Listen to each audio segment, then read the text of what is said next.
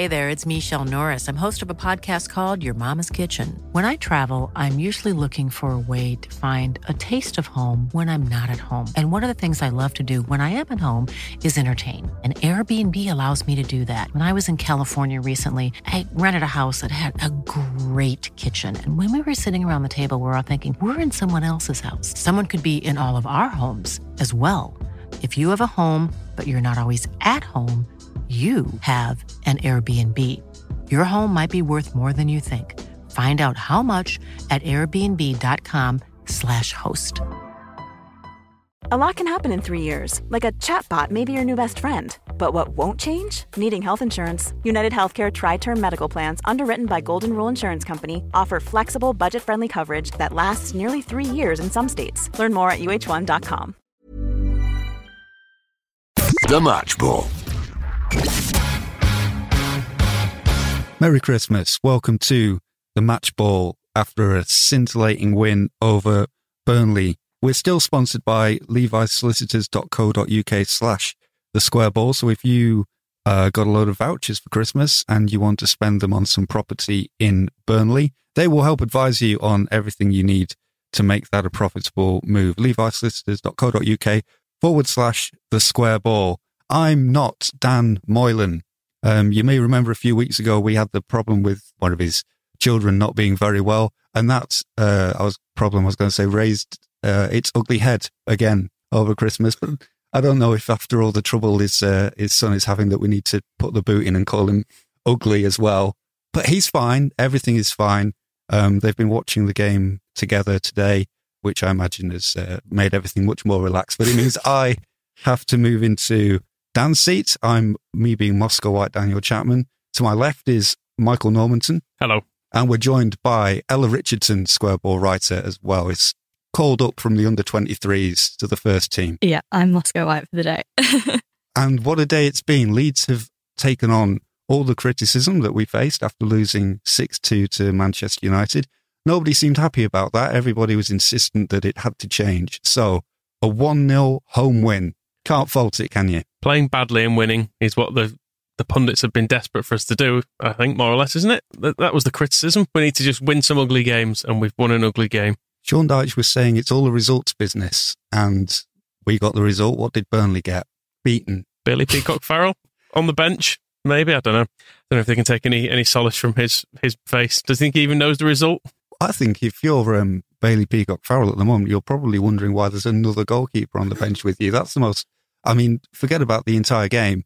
That's the thing that's fascinated me most, that Burnley named 2 goalkeepers on the bench.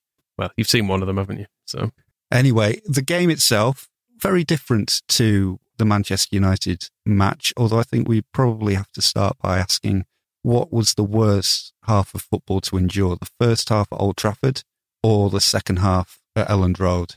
It's got to be the first half at Old Trafford.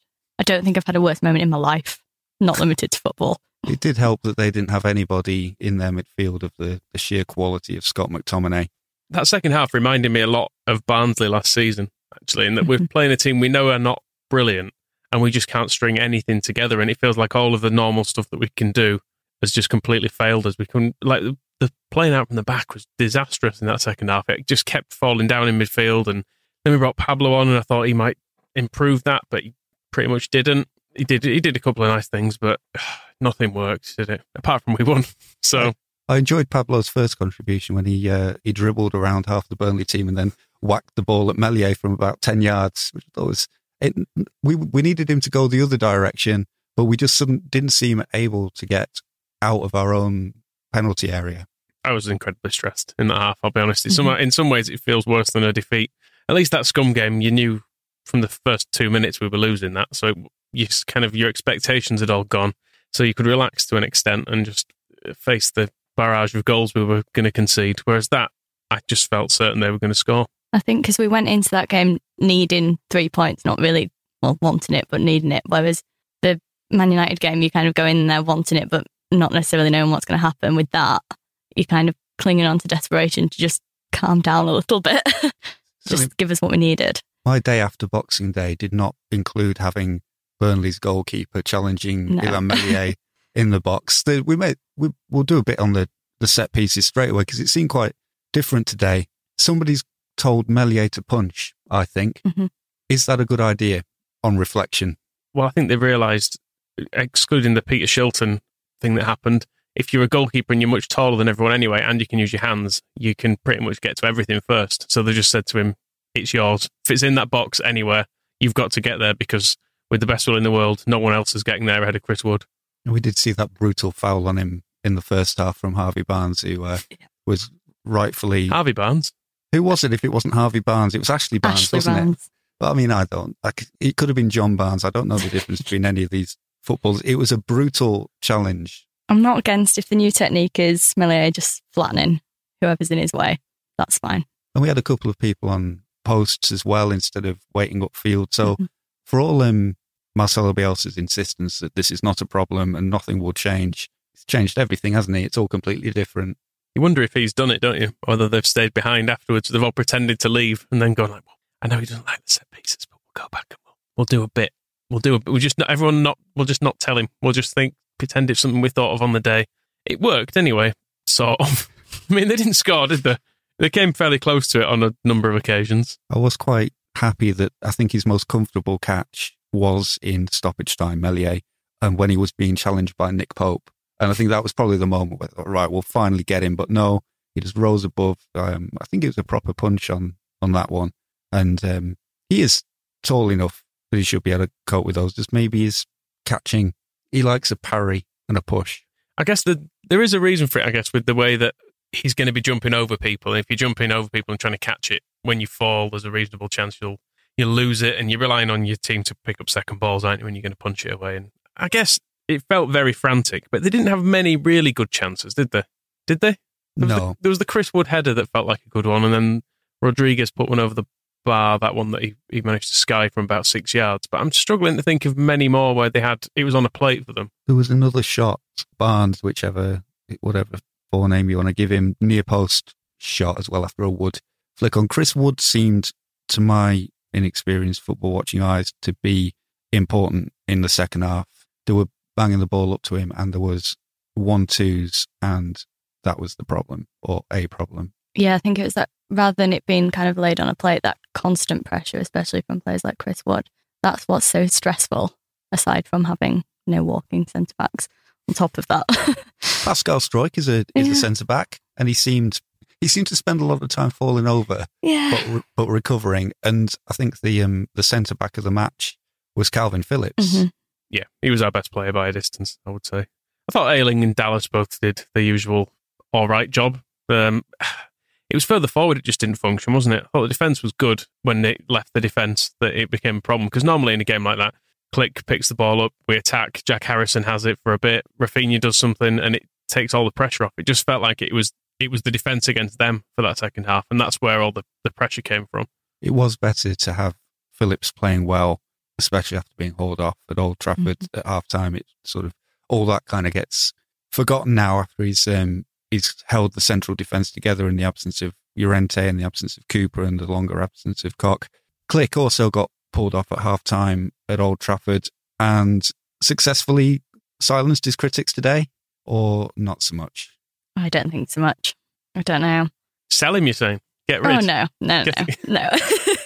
I don't know. I think it's hard to, you can't sit here and slag him off, but he definitely hasn't been his usual self as the last few games. Because even before Old Trafford, I think he's looked a little bit like it. But I mean, we've thought this about him before, and when it's happened, everyone's jumped to the conclusion that he's tired, and then he'll turn up, 24 hours later against West Brom and be really good when he's had no rest whatsoever. So I can't write him off. But yeah, what is wrong with him?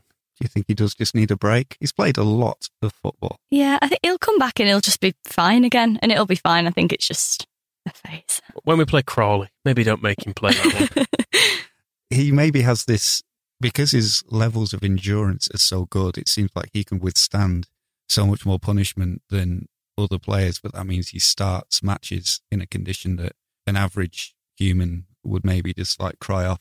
Whereas a 60% Click seems to be, you're still going to get a decent performance out of him, but it does seem to be wearing him down quite a lot. And he never gets to play in a consistent midfield either, does he? Because you'll have Calvin Phillips in there, then Dallas moves into it at some points, and I don't know, it doesn't feel like because of the injuries and our need to make tactical changes without necessarily having enough players to make tactical changes with people playing in their correct positions. It feels like Klick's always, he's the constant in there and everything around him has to shift sometimes, which I don't know, maybe that should be easier for him. Maybe he should stop moaning and just play better. Well, it is interesting in there because Rodrigo went off as well, and they are kind of the linchpins of the midfield. But that second half, Rodrigo, Rafinha, Klick, the three who went off, just didn't seem to be involved at all. And I don't know what tactical changes, other than go 9 at the back and withstand the pressure, we could have made. I thought the substitutions were all absolutely fair enough. There have been occasions this year, I think, when we've criticised Bielsa a little bit for his, not the way we're criticising much, but we've said they didn't work, whereas I suppose you'd struggle to say they worked particularly well in this, but it certainly didn't make anything worse, did it? Because it was going badly and then things went maybe marginally better. I thought Poveda did quite well. He stopped Charlie Taylor from just dancing down the left wing time after time. Did you enjoy Charlie Taylor's return, Ella? Oh, thoroughly. I'll accept that as an apology for breaking my 15-year-old heart, I think. If anybody hasn't read that yet, on the Square Ball website, Boxing Day, we put up your... Was it a love letter or a broken heart? It was a broken heart letter, wasn't probably it? Call it a scathing review of his entire personality, to be honest. But it was a nice review of his ears. I still think he's got lovely ears. But he was having a little bit too much involvement. There was that creeping sense of a Taylor cross for a Wood header was just going to be the stoppage time problem in that match. That would have really stung. That litany of trouble and problems and defensive frailties and the goalkeeper being in a flap and all our midfielders having to be substituted makes me think that's what it must feel like to support other teams who do just grind out a 1-0 win every week and are never happy. We won. We did win. And Pat Bamford can go home to his massive wall-sized dartboard of Sean Dyche and throw some shoes at it. And it was a very well-hit penalty. And a well-won penalty as well, despite Nick Pope for some reason thinking he hadn't fouled him. He definitely had fouled him. There was not minimal contact there. That was a clattering. It wasn't just him. I don't know which defender it was. It could have been Bertie Mee, who every time he got mentioned, I know the commentary saying it's me is funny on its own level, me with the ball, me tackling him. But I always get, for some reason, because I know his first name is Bertie. No, his first name isn't Bertie, is it? His first name's what is it? Ben. But Bertie Mee, who played for Arsenal, the one who said to Don Revie. Exactly. So he managed Arsenal, and I always think of him whenever Bertie Mee gets mentioned, and I get a vision in my head of it's Bertie Bassett. So you've been sitting watching that game with me, and you've not realised that while you're all watching a 1-0 win being ground out, I'm imagining a man made entirely out of sweets playing in defence for Burnley. It's quite difficult. But I think it was him who, after Nick Pope had clattered into Bamford, was standing with the ball at his feet going, but we've got the ball, ref. There's nothing wrong with that. But it was, long ball from Ayling. Maybe this is the way forward. Route 1, hit Bamford, win a penalty, score it. Well, Burnley not made changes for our style, have they? It's a naive performance from Burnley in many ways. I think Dyche needs to have a look at his tactics and realise that we can do that. Plan B, that's what that was, ball over the top. They are supposed to have a strong central defence, and we completely exposed it in the first 2 minutes. Yeah, title race is back on. Well, it has moved us up. We're 11th. And do the teams around us play? They are still playing games today, yeah, which is a shame. So we might not be 11th, but with 20 points, that's halfway to safety. Probably more than halfway to safety. And it does say something that if this league is all about results, we did get a very good result today. This is a game that, especially after you lost 6-2 last time, you'd have taken 1-0 at kickoff. I mean, look, Aston Villa stayed up last year, and they were awful for pretty much an entire season and managed to stay up. And that everyone seemed to think that was fine. It's just because we know we can play some really nice stuff that when we win a game like this, we all feel like we're traumatised. And it has been a tough week from that perspective. I don't think anybody has left us alone about what happened at Old Trafford. Does it feel, is that out of our system a little bit? I think Leeds fans always feel like, you always feel like you have to feel that doom and gloom kind of situation, which is why when you win 1-0, you have to talk about how horrible it felt before you talk about how great it is. But the Man United thing just didn't happen, as far as I'm concerned. I mean, the second half, we are right to be traumatised by it because they had more possession than us, which is ridiculous because Burnley are not a possession-based side whatsoever, and we are, and they had all of it, which is confusing. Well, not all of it. Well, 56%. They had more of it. Let's not be hyperbolic. They had more than they deserve. And it felt like our possession was mainly us playing around our own box and then eventually having to hit it long because there was nothing else to do. Or in the case of Pablo, as you say, giving it to Melia at 100 miles an hour, which I was saying when that happened, I was like, imagine passing the ball to John Lukic like that. I think he'd have just picked it up. He'd have just had to accept defeat with it. He'd be like, nope, you cannot do this.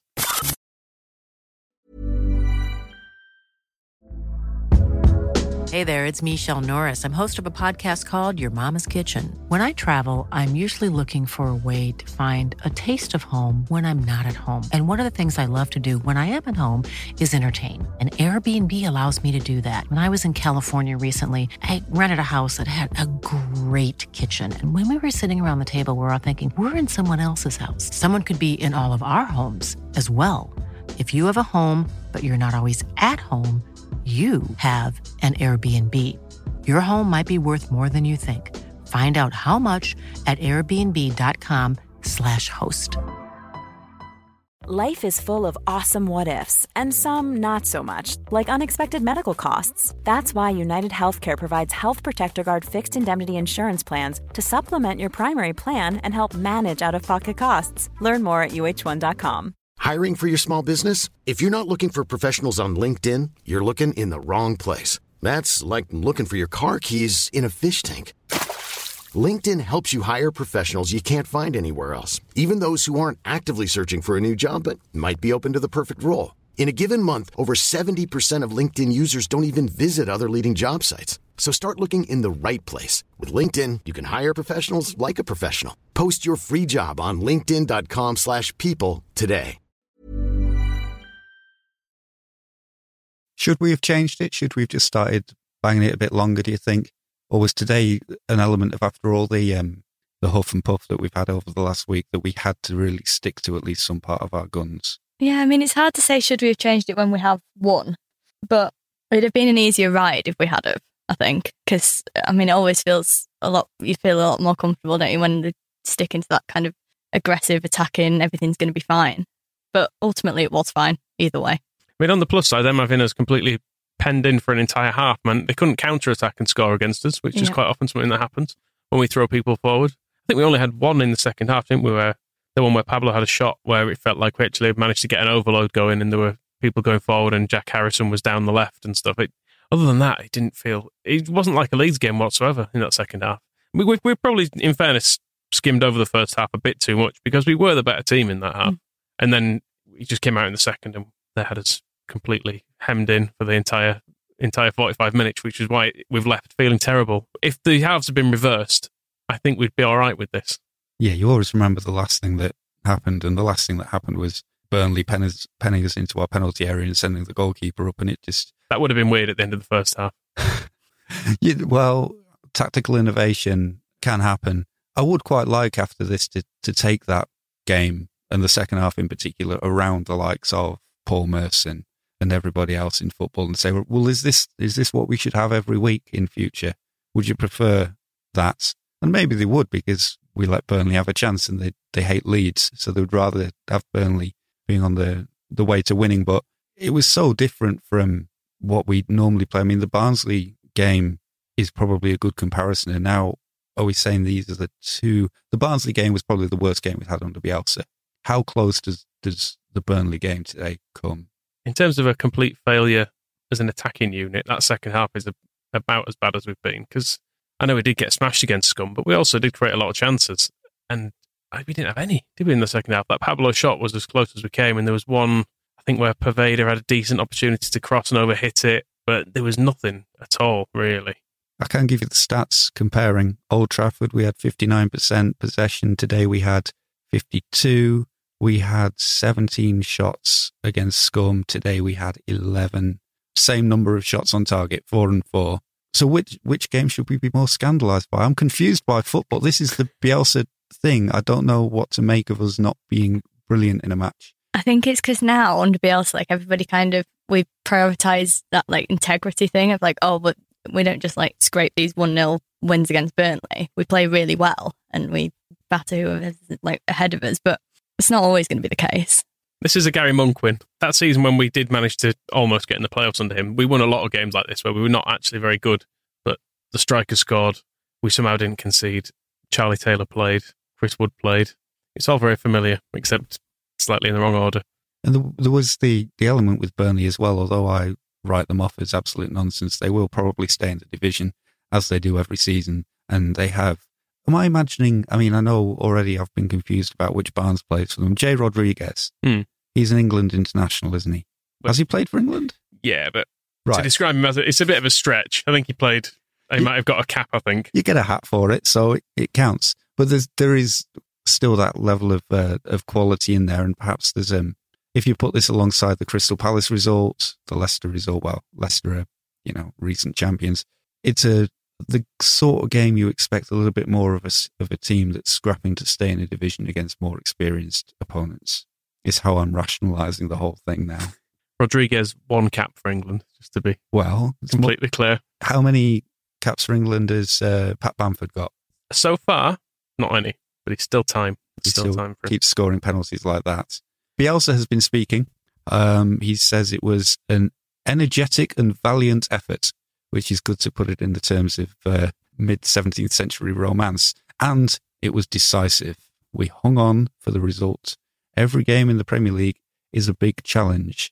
He felt Burnley imposed the game they wanted to play and Leeds struggled to neutralise them. Although we defended fiercely, they had chances to score. What was the end XG? I know you had the stats up there earlier. Oh, I don't know if I've got XG immediately to hand. I've got an attack momentum graph that I can describe to you, if that helps. You look up XG, and I'll talk to Ella about whether we're feeling happy in retrospect, despite the tones of misery that I think we've inadvertently brought to this. Yeah, I think it's just default position to not feel happy in retrospect when I've had anything to do with Leeds United. But yeah, it was an important win. Needed it. Got it. That's probably the biggest thing after such a hammering at Old Trafford and the attention that brought. Winning by any means was the important target for the day. Yeah. 2.08 to 1.64, so a righteous victory, I would say, for us. 2-1 would have been fair, and so 1-0's the same as 2-1, except fewer goals. So it's fine. And your rounding's a little bit dubious as well. I don't know if you're rounding 1.64 down to 1. It's hard enough. Whenever I do this, I have the extra appreciation for Dan and that he's not just sitting here being an idiot. Don't make me do maths as well. The referee is the target of Burnley fans' ire. He's been put forward on Twitter as our man of the match. What's their problem? Somebody explain.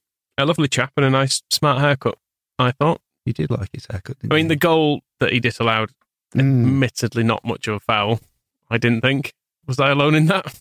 No, you're probably right, but I'm not going to complain too loudly about it because it did us some favours. I mean, let's just go the Lampard route and accept that if bad things are happening to other people, blame the players. It's fine. If bad things happen to us, it's massively unfair.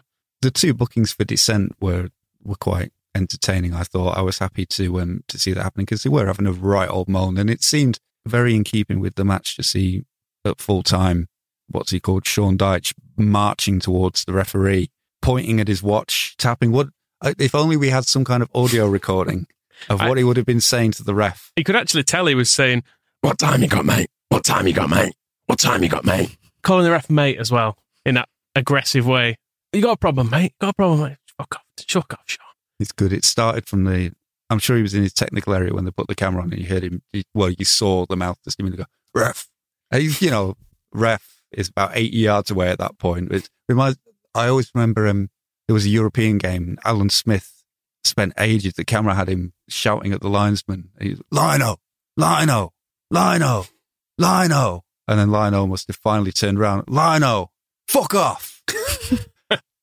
It's one of the classic bits of dissent I've ever seen. Talking about our defence, Liam Cooper has tweeted to say that it was beautifully ugly. Like Liam himself. We can go to the trenches if we need to. Different class, men. It was very championshipy, that second half, is what I'd say. It felt like it lacked all the class. We've signed Rodrigo and Rafinha, so we don't have to play this type of game. And then here we are, still trying to head a ball clear when their goalkeeper's in our box in injury time. And Llorente on the subject of the defence, has had a setback this week and is out again and will also miss the West Brom match on Tuesday. But we've kept a clean sheet, so we may as well just pay up his contract, do you think? Wouldn't like to rely on that. It was worth signing those centre-backs, wasn't it? Well, if Calvin Phillips can play like that against Chris Wood, and who was dangerous for the entire 90 minutes, and we can keep a clean sheet as long as you're not allowed to touch Meslier, I don't think there's necessarily anything to fear. Bielsa says that heading into the West Brom match, it's too early in Allardyce's reign to draw any conclusions about how they're going to play. I think West Brom are playing his second or third match right now, aren't they? So I would love to be the person who's asked Bielsa how you think Allardyce is doing, because I'm sure in Bielsa's mind it's thinking, well, I could be fucking watching him if I wasn't here talking to you. Are we going to beat West Brom? Probably need to. If we, looking at the table, probably another 6 wins means we stay up now. We've got 23 games to do it, and West Brom seems a good place to start to get another one of those. Have you seen anything about us today that will worry you going into the West Brom game? Just generally everything? Not everything. Not enough brain space to worry about everything. But I think if play against how we played in the first half, do that again, it'll be fine. And then even if we play how we did in the second half again, it will also be fine because it's West Brom. West Brom are worse than Burnley. Yeah. We do need to stress that. Burnley, and I know they're slightly comical in the way that they are and how very Dyche they are, and set pieces and big men, and it all feels very Championship team on loan to the Premier League at Burnley, but they've been here for ages and they are generally pretty consistent. So whereas West Brom are almost certainly going down, and if they don't go down, it's because they've got Sam Allardyce, and that never lasts. I suppose there was an element of the desperation involved today that Burnley felt the need to have their goalkeeper attacking in the last 2 minutes, whereas I think if we'd been a goal down, we would still have just been, giving the ball to Jackie Harrison to cross out of play until the final whistle blew. He, I thought, did okay. It was a similar kind of thing going forward as we've seen forever. We could have hit Bamford with a bit more accuracy. He did hit Bamford with accuracy at one point, you might remember, in the first half. Had his shot going into the corner blocked by him, as I remember. Is that why we should vote Bamford as the absolute villain of today's game? Because he didn't want the credit shared. Yeah, he put us a goal up and now he's not letting anybody else have a goal. Good penalty. Very good penalty. You're really pleased with that penalty, I noticed. It was great. I just feel like he's not hit him with much conviction in the past. Or the little side foot as well, or the click one, which obviously was saved and then retaken. Like that first one was horrendous. So to see someone just twatting it into the top corner is very refreshing. I think now he thinks he's going to win Golden Boot. It's all confidence central. So we were talking about that during the game when he attempted that utterly bizarre shot from near the corner flag. I can hit this on the turn and it'll go in the near top corner. It was the Van Basten spot, wasn't it, more or less, where he hit that ridiculous volley from, which is widely considered to be one of the best goals ever because of the impossible angle. But Pat Bamford on his weaker foot just thought, yeah, why not? I think I prefer an overconfident Bamford, though. It's better than when he used to just kind of mope around the pitch going, everyone's getting at me. If he believes he's going to get the Golden Boot and play in the Euros for England after scoring 30 goals in the Premier League, I still think he's on track to score a goal in every game. 38 goals at the end of the season. 10 for the season by Christmas. That's good. Well, not technically by Christmas. I realised that was a couple of days ago. But I thought 10 for the season would be good for him. So, and it's also, we've had fewer games before Christmas than in a normal season. So he gets some extra credit for that. And sticking it to one of his old bosses as well, which I think he always likes. Anybody else who has had a particularly good day today? Calvin Phillips? Yeah, nothing he can't do. That is great. Apart from play at Old Trafford. Yeah. But that's a ghost buried from that game, that Calvin Phillips can come back and perform so well in defence where we have no defenders. And anybody else? Meslier? Yeah. Let's praise him. He flapped around. He couldn't pass to a Leeds player, and yet he was probably one of our best. He's consistently lucky, and I'm not quite sure how he's doing it, but I'm perfectly happy for it to continue. I feel like in other situations, goalkeepers have made some of the mistakes he has, and they've been punished for them, but as long as he's getting away with it. He's also making some good saves, though, and the sort of stuff that, in truth, having been scarred by Casilla and Bailey Peacock-Farrell and Felix Wiedwald, those sort of fairly standard saves that you expect a goalkeeper to make, like the Barnes one at the near post. It's a good save, but you do expect a goalkeeper to save those. But I'm pretty sure Kiko Casilla let one in from that angle against Forest last year, and Bailey Peacock-Farrell would have just stood still until that was in the goal and then leapt into the edge of the 6-yard box for it. So he does make some good saves as well as getting lucky. Anybody that we should take their Christmas presents back off them from either team? The commentator, when they were bringing on a sub, and he said, the familiar face of Dale Stevens. And I just thought, wouldn't know that face. If he had a name badge that said Dale on it and came up to me, I would be thinking, oh, is that Dale Winton? If his face had been made of licorice all sorts, I would have recognised him right off. But beyond that, and obviously our old friends, we can't really criticise Woody and Taylory after that because they let us win in the end. But I thought they maybe tried too hard. Yeah. Praise for the ref as well. Oh, absolutely. We should name him. I think he might be no, he's not another Barnes. He was Mr. RFRE, it says here. I don't know who he was, but he was good. And Leeds were good. Leeds won the match. If you win, you're good. I think that's how football works. It was Rob Jones, of course, the ex-Liverpool right back, who was refereeing the game. The game that puts Leeds 11th. West Ham are playing now. They're in 10th. Wolves got to be playing at some point because they've played fewer games than us, as have Newcastle and Crystal Palace. They can overtake us. Well, actually, Palace have already played, haven't they? So it's Wolves and Newcastle that can overtake us, assuming they're not playing each other. Arsenal can't. So that's good. We're officially ending Christmas better than Arsenal. But Newcastle lost yesterday and are not winning again this season. So that's not a problem. It's us and Wolves. Maybe it's a battle of wills to see who gets to keep Adama Traore. I think that's everything we need to discuss. I think that's the game thoroughly and tactically, insightfully deciphered and analysed. Will do for me. I'll have no arguments from anybody. Thank you both for coming. Thank you for listening. We'll be back with another match ball after the West Brom game, the Allardyce battle. Going from Dyche to Allardyce feels like we've lost some kind of peculiar bet, but I suppose this is what we got for getting promoted. And Dan should be back then, which means we'll shuffle around the seats again, and I'll be gone. we might have you back at some point. Your podcasting career depends entirely on the health of Dan's youngest child. God. So if you want to go and how much do you want this? That's what you've got to ask yourself. Not willing to admit to that. Thank you for helping us out today. You've been wonderful, and you, the listeners, have been wonderful as well. And so have Leeds United. And join us next time. The Match Ball.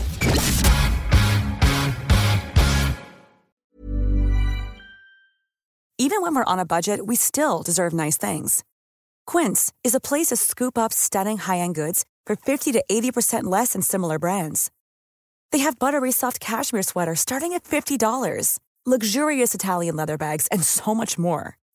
Plus, Quince only works with factories that use safe, ethical, and responsible manufacturing. Get the high-end goods you'll love without the high price tag with Quince. Go to quince.com/style for free shipping and 365-day returns. When you make decisions for your company, you look for the no-brainers. And if you have a lot of mailing to do, Stamps.com is the ultimate no-brainer. It streamlines your processes to make your business more efficient, which makes you less busy. Mail checks, invoices, legal documents, and everything you need to keep your business running with Stamps.com. Seamlessly connect with every major marketplace and shopping cart. Schedule package pickups and see your cheapest and fastest shipping options from different carriers, with rates up to 89% off USPS and UPS rates. And with the Stamps.com mobile app, you can take care of mailing and shipping wherever you are. Make the same no-brainer decision as over 1 million other businesses with Stamps.com. Sign up with code PROGRAM for a 4-week trial, plus free postage and a free digital scale. No long-term commitments or contracts. That's Stamps.com. Code PROGRAM.